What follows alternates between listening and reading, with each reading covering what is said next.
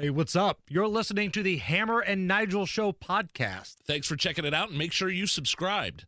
I want you to get up right now and go to the window, open it, and stick your head out and yell, "I'm as mad as hell, and I'm not going to take this anymore!" And now, Hammer and Nigel go off the rails with Rob Kendall on 93 WIBC. It is the Hammer and Nigel Show. My name is Jason Hammer. Big Nige is out. Tony Kennett is in. And in studio, you know him, you love him, Mr. Off the Rails himself, Rob Kendall is here. Thanks as always to our segment sponsor, Garage Doors of Indianapolis. We're getting closer and closer to the midterms, Rob. Let's bring it local. Let's keep it close here to Indy. We've got some polling information. Abdul's group, they did some polling in regards to the Marion County prosecutor's race. And unfortunately, if Abdul's polling is correct, 300 likely voters in Marion County, both sides of the political scale, including some independents, it looks like, as bad as he is, Ryan Mears has a big lead. Yeah, so a couple things. We talked about this a little bit on the award-winning State House Happenings program, which will air Sunday morning on WIBC. And Abdul acknowledged this. One issue with the poll, as it relates to Marion County, is the sample size. And he said, look, Cindy Carrasco is probably doing a little better than the poll says because the sample size is a little smaller than they wanted. But, there's money involved in that, and the bigger the sample size, the more it costs, et cetera. So let's say, theoretically, instead of 51-30, it's 47, 34, whatever. He's still got a lead, right? And she's, for all the, hullabaloo about, well, she's a Holcomb person, and Holcomb's people run the Marion County GOP, and she's raising all this money. She hasn't been a great candidate in the sense of she's clearly not getting the places she needs to get the votes she needs to have in order to win. Now, one of the things in Abdul's poll showed that there was about 19 to 20% undecided. So if Cindy Carrasco can find a way to get some of these undecideds, maybe we've got a ball game here. But when you look at how many registered Democrats are in Marion County compared to the Republicans, she's going to have to get basically all of the undecideds to have a shot to win this thing, right? Yeah, here's the problem. Politics is about selling yourself to other people, and it's easy. It's not, I shouldn't say it's easy, but it's easier when it's like, look, the district is 30% Republican, 30% Democrat, 40% are kind of in the middle. It's easy to make the sell of, I'm the competent person, this guy's a bumbling buffoon, you can't afford him anymore, when you start at an even playing field. She doesn't start at an even playing field. It's almost 2-1 Democrat to Republican registration. I think it's actually like 60-40. Well, that's the equivalent of going to somebody and going, hey, I know you've been a Colts fan your whole life, but man, the Colts suck and they're an embarrassment and you should start rooting for my team is whatever. It's a really hard sell, which is why it's so rare it happens. Ballard did it. Carl Brizzi was able to do it years ago. But other than that, it's hard to tell somebody their team sucks and they need to be with you.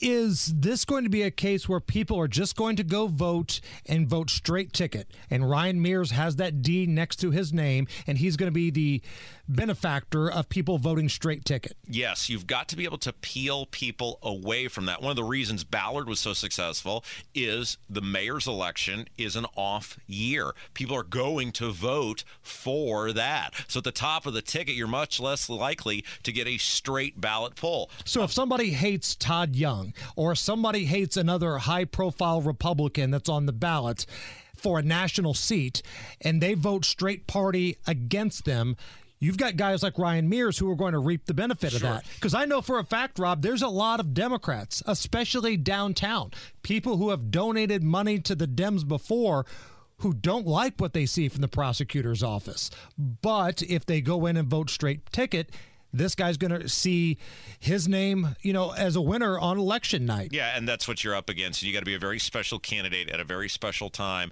to overcome such a dramatic party affiliation disadvantage, and she's just not that.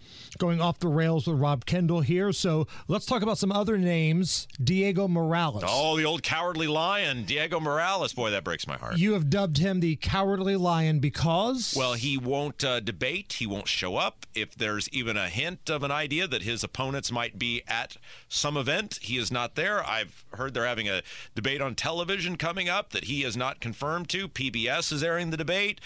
This guy is unbelievable, and he's a coward because he has something to hide. And now there's this story of some Me Too stuff coming out from a long time ago. And again, I always maintain you are innocent until you're proven guilty. I said this about Kavanaugh. I even said it about the god-awful Cuomo brothers. Listen, not all women can be believed. Despite what CNN and the Democrats will tell you, you can't believe all women. Ask Trevor Bauer. But this is a distraction. It is a headline. People are going to see this. Is he in trouble? Yeah, Diego Morales shouldn't be voted against, and people shouldn't choose Jeff Moore, the libertarian, because of these allegations against Diego Morales. People should vote against Diego Morales because he's a goof and a loser and super sketchy. Like everything that comes up with this guy, it seems like there's some deal with it. His work record in the Secretary of State's office, his military record. What does he do for a job? He spends almost $44,000 on a campaign vehicle. That has nothing to do with these allegations. The reason there's credence in these allegations, unlike Kavanaugh, because Kavanaugh had lived an impeccable life, right? Like he had been a federal judge. He had worked for the Bush administration. He was not like out being Ted Bundy on the weekends his whole life. So when this woman comes up with these allegations, they're so easily disprovable, and she's saying things and people are going, yeah, she says we were there, we weren't even there. People go, this didn't happen. Unlike Diego, which he can't disprove it, they can't prove it either, but when everything about you seems to be raising questions or being sketchy, it feeds into the idea of maybe there's something here. Right, and when I say that I am against believe all women, I know I get some tweets coming at me, but, it feels like you have to learn a lesson sooner or later from jumping to conclusions. Whether it was the kid from Covington Catholic, Nicholas Sandman, whether it was Kyle Rittenhouse, whether it was Jussie Smollett, if you jump in right away and say, that's it, I don't need to see any more information, my mind is made up, very often you're made to look a fool. I'm not saying that these guys did it. I'm not saying they're not. I'm just saying pump the brakes a little bit and let some information come out. Well, they're just allegations, and everybody's entitled to the presumption of innocence. It was 15 years ago. He can't disprove it. They can't prove it. But the point is, it's just another thing in a litany of issues. People should vote against Diego Morales for a bevy of reasons that have nothing to do with this. This guy is a incompetent goof. So we go from one of your good buddies to another here. Let's talk about your karaoke partner, Governor Holcomb. There's some polling out from Abdul's organization, IndyPolitics.org. They do a number of polls. We talked about the one with the prosecutor's race. Now there's one about the political future of Governor Eric Holcomb. What do you think? So this is tragic, Hammer. And look, it did take 6 years. It did take a VIP meet and greet with the domestic terrorist. It did take shutting the state down, putting 1 million people out of work, costing tens of thousands of jobs. It did take trying to put you in jail for not wearing a mask. It did take the largest tax increase in state history. It did take record government and record budgets. But finally... You forgot Petri dish. Oh, I did. And calling people a human Petri dish. The list is so long. It's like trying to remember people at the Academy Awards, right? The list of egregious Holcomb things is so long. But finally, this guy is under water in this Abdul poll, and he's been able to stay above water for many years because Democrats really liked the stuff he was doing. And I don't know if it's the abortion thing or what it is, but clearly the Republicans have had enough of this guy, and he's finally underwater in this Abdul poll. 47% disapprove, 44% approve, which brings a smile to my face. See, I don't think it has anything to do with the abortion thing. This was all about the lockdowns in Indiana. Telling people who just wanted to open up their business that they were a Petri dish, but people who were storming up the street to bust into your mansion, Noble, and then meeting with Malik Muhammad, giving him a one-on-one in your residence, yeah, that's probably going to be frowned upon after the fact. Well, and what's interesting, too, in the Todd Young poll, and I'm going to take a sliver of credit for this, Todd Young's only up by 2 in that poll over McDermott, who's also a terrible candidate, but a whole bunch of Republicans, I think it's like 25% of Republicans, are undecided on Todd Young, as they should be, because the Republicans are sitting there going, gosh, I don't want a Democrat in there, but Todd Young 100% totally does not deserve my vote because he's added $11 trillion to the national debt, the old Duke of Spendingburg, and he told me very meanly in a room full of people at the Stacks Pancake House, I'm never, ever, ever, never, ever, ever, ever, never quitting on spending the money, and I don't regret doing any of it. Was that part of his Stop Washington Waste tour that he was on? Was he the one that went on that tour? And by the way, can we go back to the fact that the Americans for Prosperity were hosting that guy, who they are supposed to be about a limited, accountable, responsible government. But we see this a lot of times, that these groups who claim to be for something, at the end of the day, they're just arms of the Republican Party. Todd Young doing a Stop Washington Waste tour is like OJ touring the country saying, hey, you guys got to cut the domestic violence out. What Todd Young, I know, I think you just summed it up perfectly, and I was going to say something, but I'd like to keep my job here. The headline's going to be, Hammer compares Todd Young to OJ.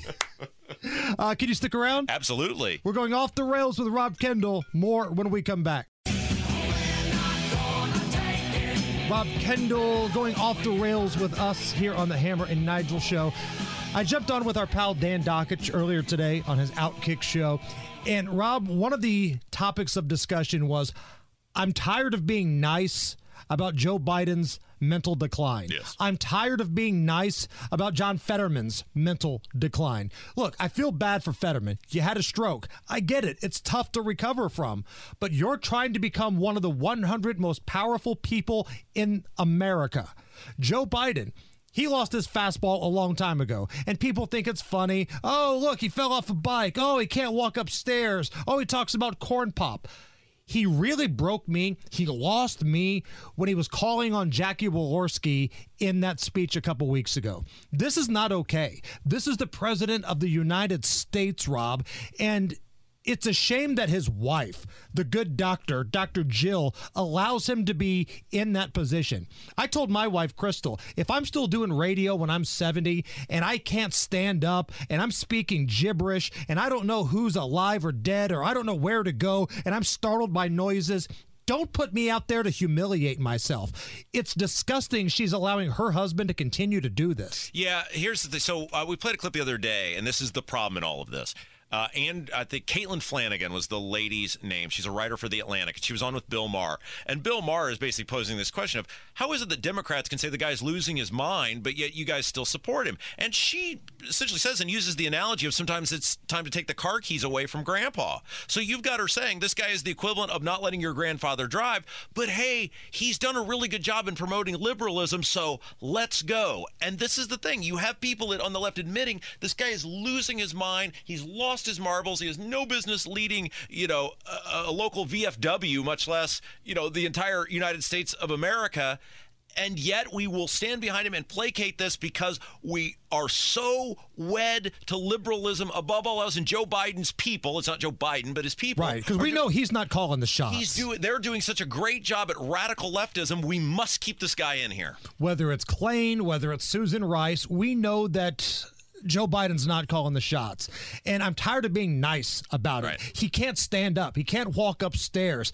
He is just out of his mind. Doesn't know that Jackie Walorski is dead, even though he just named a veterans hospital after her a couple of weeks ago. This is not okay. And the same thing with Fetterman. I hope he gets better. I really do. Recovering from a stroke is not easy. But if you're going to Washington, you're going to have to debate on the floor. There are going to be times where you're going to have to go toe-to-toe with Ted Cruz or Rand Paul and discuss some serious issues. I don't think the dude's physically up to it. And trust me, I'm not a Dr. Oz guy. I've said this from the very beginning. This guy is a zero. But Fetterman, can you risk sending him to Washington? We are so polarized in this country. I got into it on the Brownsburg Townie chatter board the other night. Oh, that sounds like a good time. Oh, yeah. I don't do it very much anymore because it turns into everybody fighting with me because it's like, oh, look, a local celebrity. We can fight with him.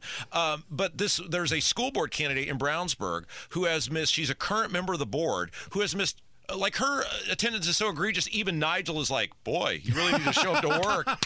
And somebody posted the attendance, and then there's just a slew of people defending this woman going, well, she's a single mother. She has kids. It was really rough during COVID. I get it. Lots of people are single parents. It was rough for lots of people during COVID. You know why they don't run for school board? Because they can't make it to the meetings or put the time in. Yet because she's is a reliable third vote, anytime the superintendent wants his bull crap, or Mike Wells and Eric Hilton want their bull crap, well, she makes it to those meetings. When it's SEL, she's there, baby. And those parents want that stuff so much that they will excuse anything. It's the same thing with Biden. They will excuse anything to keep liberalism on the tracks. What's coming up on the big show tomorrow? Well, we're going to have your co-host today, the Tonus. Tony Kennett's going to be with us, and he's going to talk about what parents should look for in school board races this fall. He's off the rails. He's Rob Kendall. Rob, thank you. It's the Hammer and Nigel Show. Be sure to catch us every weekday, 3 to 7 on 93 WIBC, or subscribe and get it right to your phone.